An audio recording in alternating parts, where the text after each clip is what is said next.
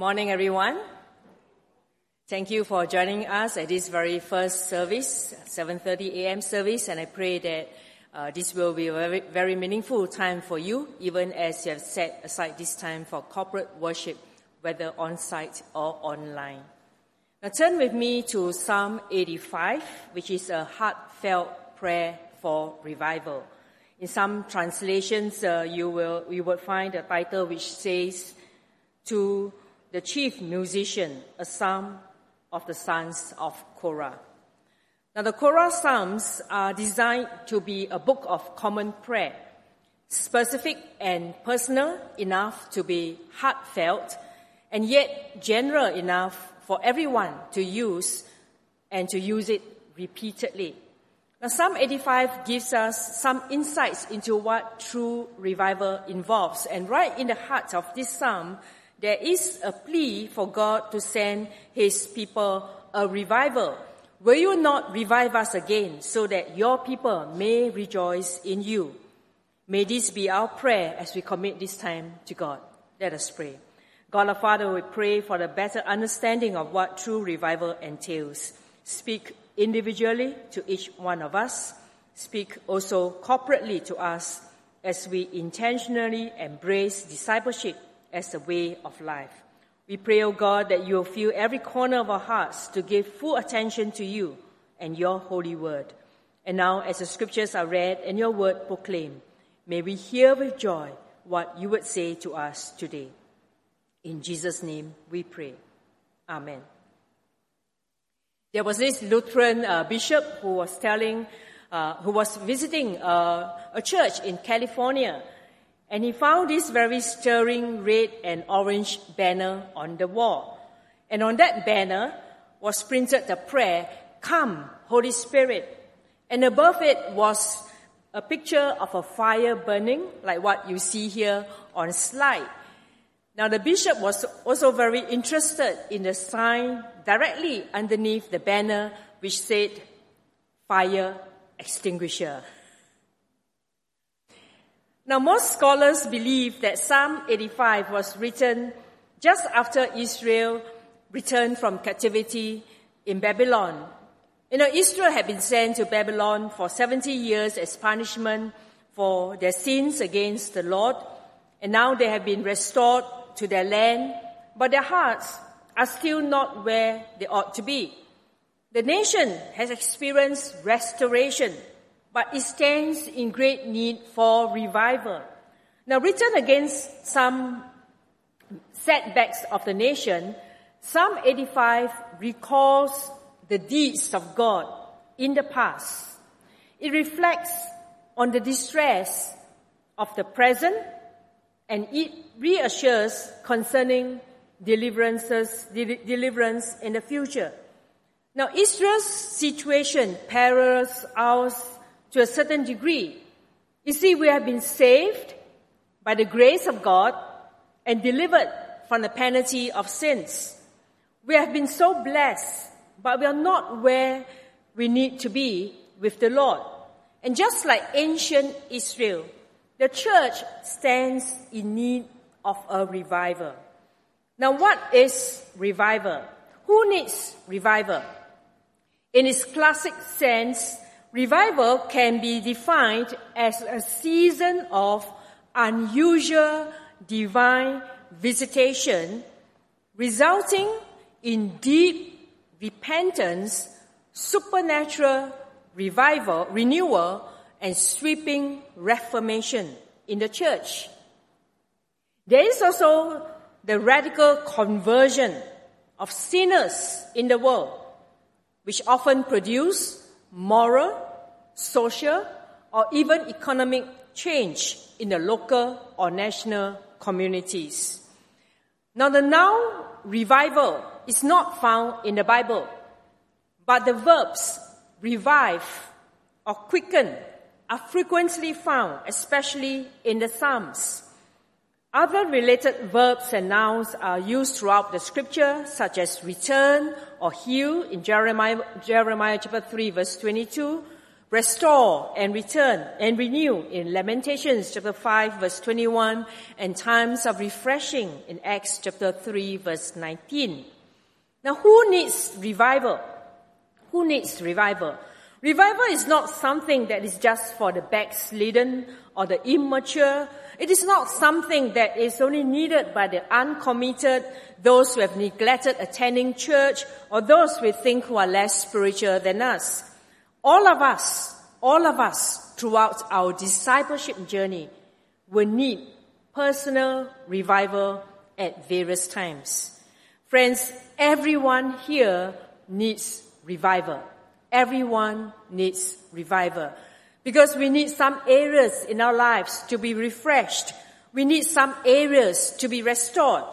Church, when true revival comes, there will be an overpowering sense of God's presence, resulting in communion with God, consecration, holiness, commitment, and a deep sense of conviction in the whole community. Now what can we learn? What can we learn from the psalmist in his cry for revival? Let's consider the 3 steps that he took in his cry for revival. First, the path to revival, which begins with a recollection of the past. Second, the petition for revival, which brings to mind the reflections on the present. And third, the picture of revival, which from the psalmist's resolution and the Lord's reassurance of the future. Now, remembering God's grace and mercy is the first step towards the path to revival. Now, do you remember when you first experienced God's peace, when you know that all was well between you and God? In Psalm 85 verse 1 to 3, the psalmist remembers the past. He looks back to where they were and what the Lord has done for them. Now, any believer, any Christian can, with the first 3 verses of Psalm 85, remember some personal experience of spiritual turnaround. And a good way to find restoration or a fresh start with God is to praise God for His past faithfulness. Now, in spite of their present condition, the present suffering, the faithful remnant who had returned to the promised land from the captivity of Babylon did just that, as the psalmist begins Psalm 85 with this: Lord, you were favorable to your land. You restored the fortunes of Jacob. Now, the word favorable speaks of deeming someone or something to be acceptable, often in the context of atonement. God has been favorable to His people in the past. Revivals come as times of refreshing from the Lord, or in the case of Israel, it was a time when God restored their fortunes. In verse 2 and 3, the psalmist remembers God's past forgiveness. You forgave the iniquity of your people. You pardoned all their sin. You withdrew all your wrath. You turned from your hot anger. Now, the path to revival begins with the recitation of God's past mercies. You see, revival is often a direct result of God's mercy. And mercy, from the Hebrew word hesed, is one of the most important words of the Old Testament, similar to the New Testament word charis, for grace. And this undeserved kindness and gracious love is extended to desperate, sincere people. And the petition for revival resulting from God's mercy and deliverance arose out of the separation that anger creates. Friends, God has given us salvation. Will He not revive us? Will He not give us restoration and revival? Let's plead for revival on that basis. You know, all 6 verbs in these 3 verses are in the perfect tense. Showed, restored, forgave, pardoned, withdrew, turned. The psalmist views God's action as finished and irrevocable. The favor that God has shown, He will not suddenly take away. His anger will not suddenly burn again over sins which were once forgiven. You see, the psalmist gives all the credit to God. Every action in these verses is God's. You showed, you restored, you forgave, you pardoned, you withdrew, you turned. And even the repentance that preceded the forgiveness and blessing was wrought by God and not man. Church, God's grace is the basis of the psalmist's prayer. He gains encouragement for the present and the future by looking at the past, which for him records God's gracious deeds. Now let's move on to look at verses 4 to 7, the petition for revival. In verses 4 to 7, the psalmist reflects on the present. While they had so much to be grateful for, there was still room for improvement. Now Israel was back in the land, but they weren't completely right with the Lord. And the psalmist speaks of their present condition. The petition for repentance is for the people to return to Him. Restore us again, O God of our salvation. Will you be angry with us forever? Will you prolong your anger to all generations? Now the word translated restore could be rendered return us or revive us.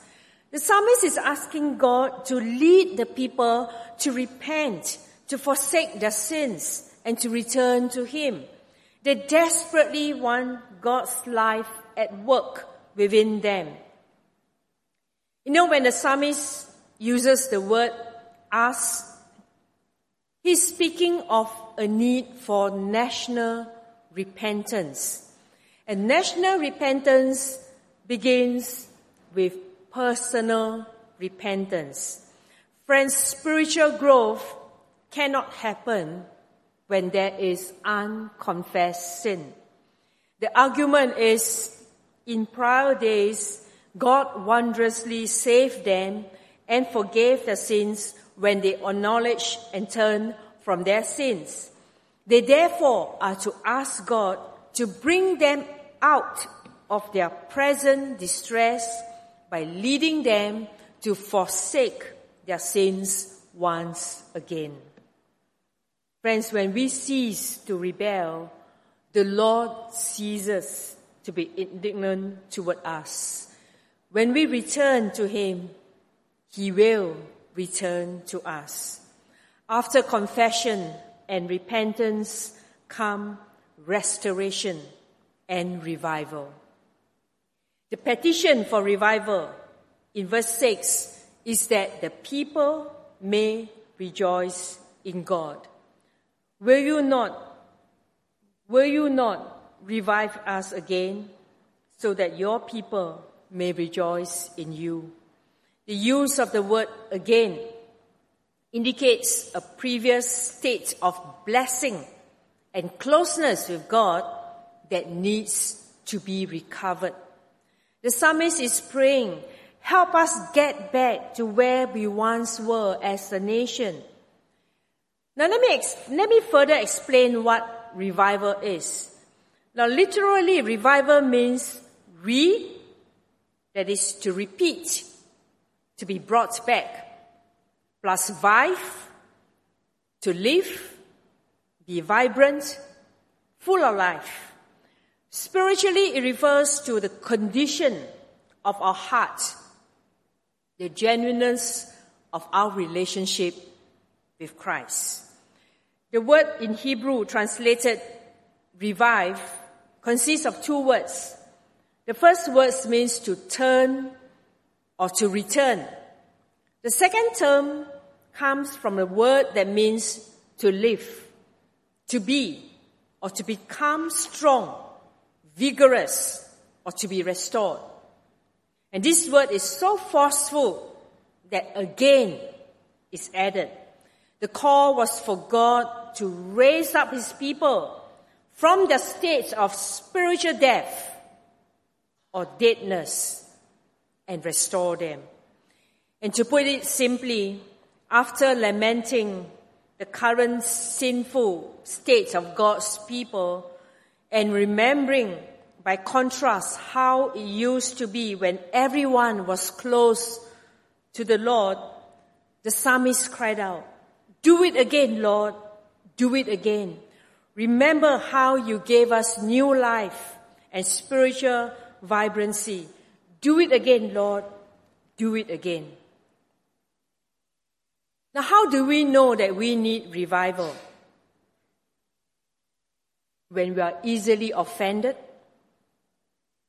when we gossip, when we compromise with or justify sin, and when we act and talk like the world. Friends, revival is a renewal of spiritual life. A renewal of spiritual life in an individual or among a group of people. Revival is not evangelism, even though many souls may be saved as a result of it. Revival is not emotionalism, though there may be emotional manifestations connected to it. Revival is distinct from evangelism. The late evangelist and revivalist George T. Stevens once explained, "The doctrine of revivalism carries a different meaning. It concerns those who have accepted Jesus Christ as their Savior and who are already members of His body, the church, that is, Christians. But because they have become indifferent to His Spirit within them, losing their concern for the unsaved, they have need to be revived. One who is unrelated to God in Christ cannot be revived. He must be regenerated. Revival is the awakening, the revitalizing, the restoring of those who have already come into a personal relationship with the Lord, but who have been robbed of their sense of duty toward God and their fellow men by worldliness, lukewarmness, or disobedience. This morning, what are some areas where we need revival? One is spiritual fellowship in the house of God. Hebrews chapter 10 verse 25 tells us, "Let us not give up meeting together as some are in the habit of doing." Another area is faithfulness in Christian service. Paul warns us in 1 Corinthians chapter 4 verse 2, "Now it is required that those who have been given a trust must prove faithful." Friends, when there is the fire of revival, we do not need to go around begging people to fill positions for service in God's vineyard. The third area is holiness in daily living. Paul says in 1 Thessalonians chapter 4 verse 7, "For God did not call us to be impure, but to live a holy life." I want to invite us to take some time this week to reflect on our present spiritual life. And here are some discipleship questions. What can we improve on in our discipleship to Christ? Has our love for God grown cold? Has the fire that was once so strong in our hearts diminished because of the day-to-day activities and responsibilities and the worldly things of this life? And how is our prayer life, our devotional life? How are we being discipled? And how are we discipling others? And what is our next step in our journey with Christ? What can we get rid of? Is there an unforgiving spirit? Is our heart filled with pride? What would our children or our parents say of us at home? And what would our colleagues say of us at work? In Psalm 85 verse 7, the petition is for God to pour out His love, on His people, His church, that our love for Him might be renewed and be further sanctified. Verse 7, show us your steadfast love, O Lord, and grant us your salvation. Now the plea here is that God would show us, God would make known or make plain His loving kindness to us. They had experienced His displeasure, and now they want to experience His loving kindness. And this continued request is that the Lord will grant His salvation or deliverance. Now, this is not a request to be saved or to be brought into the family of God for the first time. It is a request that we be delivered from the consequences of sin, of our sin. Now, God has brought revival in the past to each one of us individually and to us as a church, where we come together again and seek God's face for His special working in our midst. And friends, we need a divine visitation that God's people might rejoice in Him. Would you ask God to give us a fresh touch of His love? Psalm 85 verses 8 to 13 give us the picture of revival. In verses 8 to 9, we see the psalmist's resolution. Now, what did he resolve to do? He will conform to God's word. He will listen to God's word, and he will live it out in his life. Verse 8, let me hear what God the Lord will speak. For He will speak peace to His people, to His faithful, to those who turn to Him in their hearts. He will commit to God's ways. Those who are wise fear the Lord, find His plan, and live it out. Verse 9, surely His salvation is at hand for those who fear Him, that His glory may dwell in our land. Friends, when God's people are no longer experiencing the abundant life and joy of God, it's time to prepare for revival. Revival is not just thousands of people getting saved. Revival is renewing our walk with the Lord, our worship, and our work. Now, what can we resolve to do today? For some of us, it is to begin a regular devotional life. And for many of us, myself included, it is to have a disciplined prayer life. In verses 10 to 13, we have the Lord's reassurance of the future, While the glory, the presence of the Lord reigns in the land, the people will experience the characteristics of verse 10 to 13. Verse 10, steadfast love and faithfulness will meet, righteousness and peace will kiss each other. Faithfulness will spring up from the ground, and righteousness will look down from the sky. The Lord will give what is good, and our land will yield its increase. Righteousness will go before him and will make a path for his steps. Now let me summarize. Revival refers to a spiritual reawakening from a state of dormancy or stagnation in the life of a believer.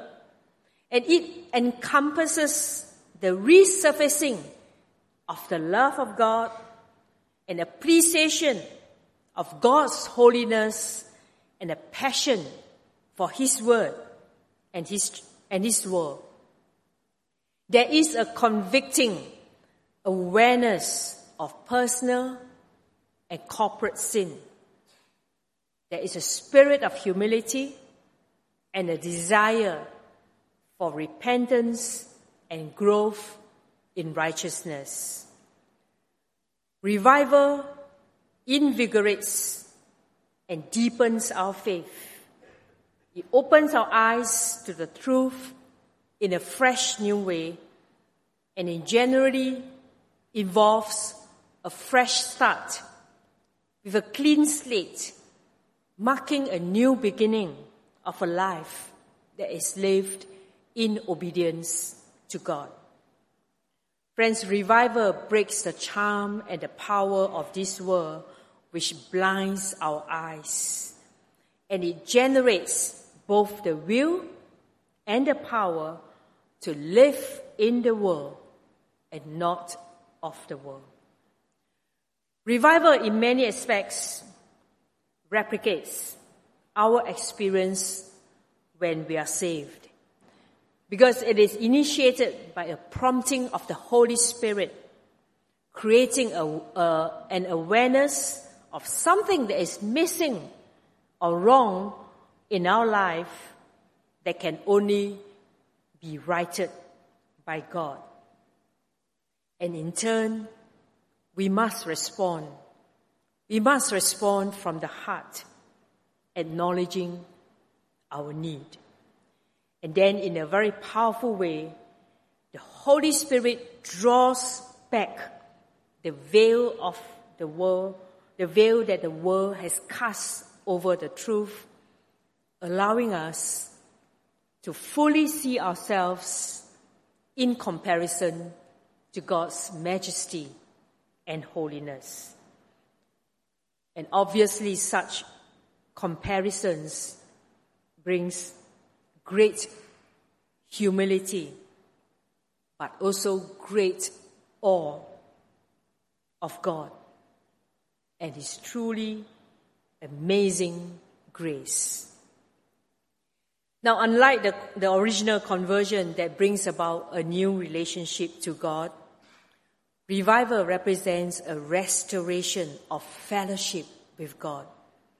The relationship having been retained even though we have been pulled away for a time.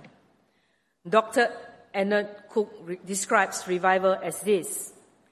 He says, it is a time when God comes down, when the word comes alive, when sin is revealed, when brokenness abound, when confessions are made, when forgiveness is granted, and when broken relationships are restored. Friends, the evidence of revival is transformed lives, where there is a great outpouring of the Holy Spirit upon believers. There's great movements toward righteousness, evangelism, and social justice will occur. And believers are once again spending time in prayerful, in prayer, in reading and obeying God's word, believers begin to powerfully use their spiritual gifts, and there is confession of sin and repentance. And the result of revival is God's people rejoicing in Him. Will you not revive us again so that your people may rejoice in you? Friends, this joyful condition of our soul is brought about because of an upward focus on God and our relationship with Christ. While I was preparing this sermon, it brought back memories of joy in the Lord. You know, the first hymn that I learned as a teenager when I first stepped into a church for the first time was Joy to the World. And when I first stepped into the new premises of my home church at Fairfield, I was very drawn to a verse on the wall that says, "In your presence there is fullness of joy." Friends, by basking in God's presence, we drink in the joy of His infinite love, and we rejoice in the one who came to redeem and to restore us. And friends, the degree of our joy is an indication of our spiritual condition. Joy in the Lord is the gauge of our inner spiritual life, and nothing else brings such joy as a right relationship with God. You know, people who have little joy are in desperate need of God's reviving work. Because without the reviving power and presence of God, there can be no spiritual life or vitality. This morning, have you lost your joy in service? You know, sometimes we lose the zeal that we had at first. We just go through the motions, but we no longer experience the joy of serving Christ. This morning, have you lost the joy in worship?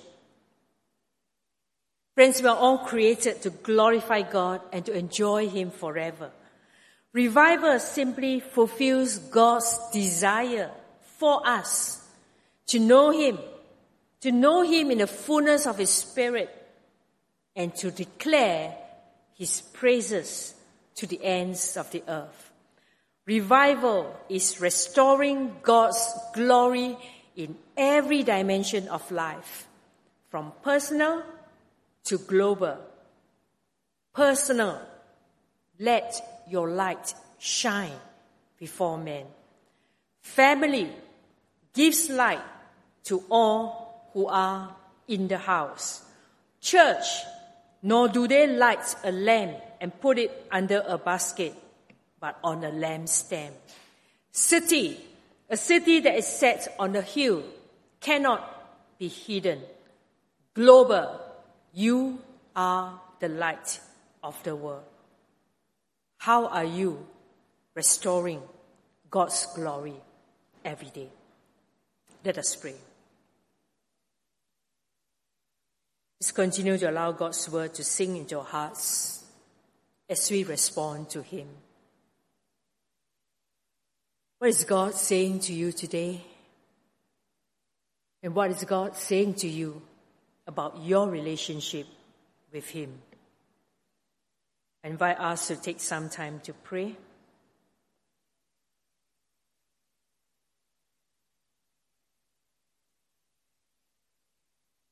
Father, we thank You for sacred moments like this where we can commune with You heart to heart. Today, O Lord, we pray for a deep conviction of sin, spiritual brokenness, a holy fear of God, and genuine repentance among us, without which there is no revival. Bestow spiritual hunger in us, O God, and draw us to fervent intercession. Grant us, O God, the genuine faith and a fervent desire for prayer.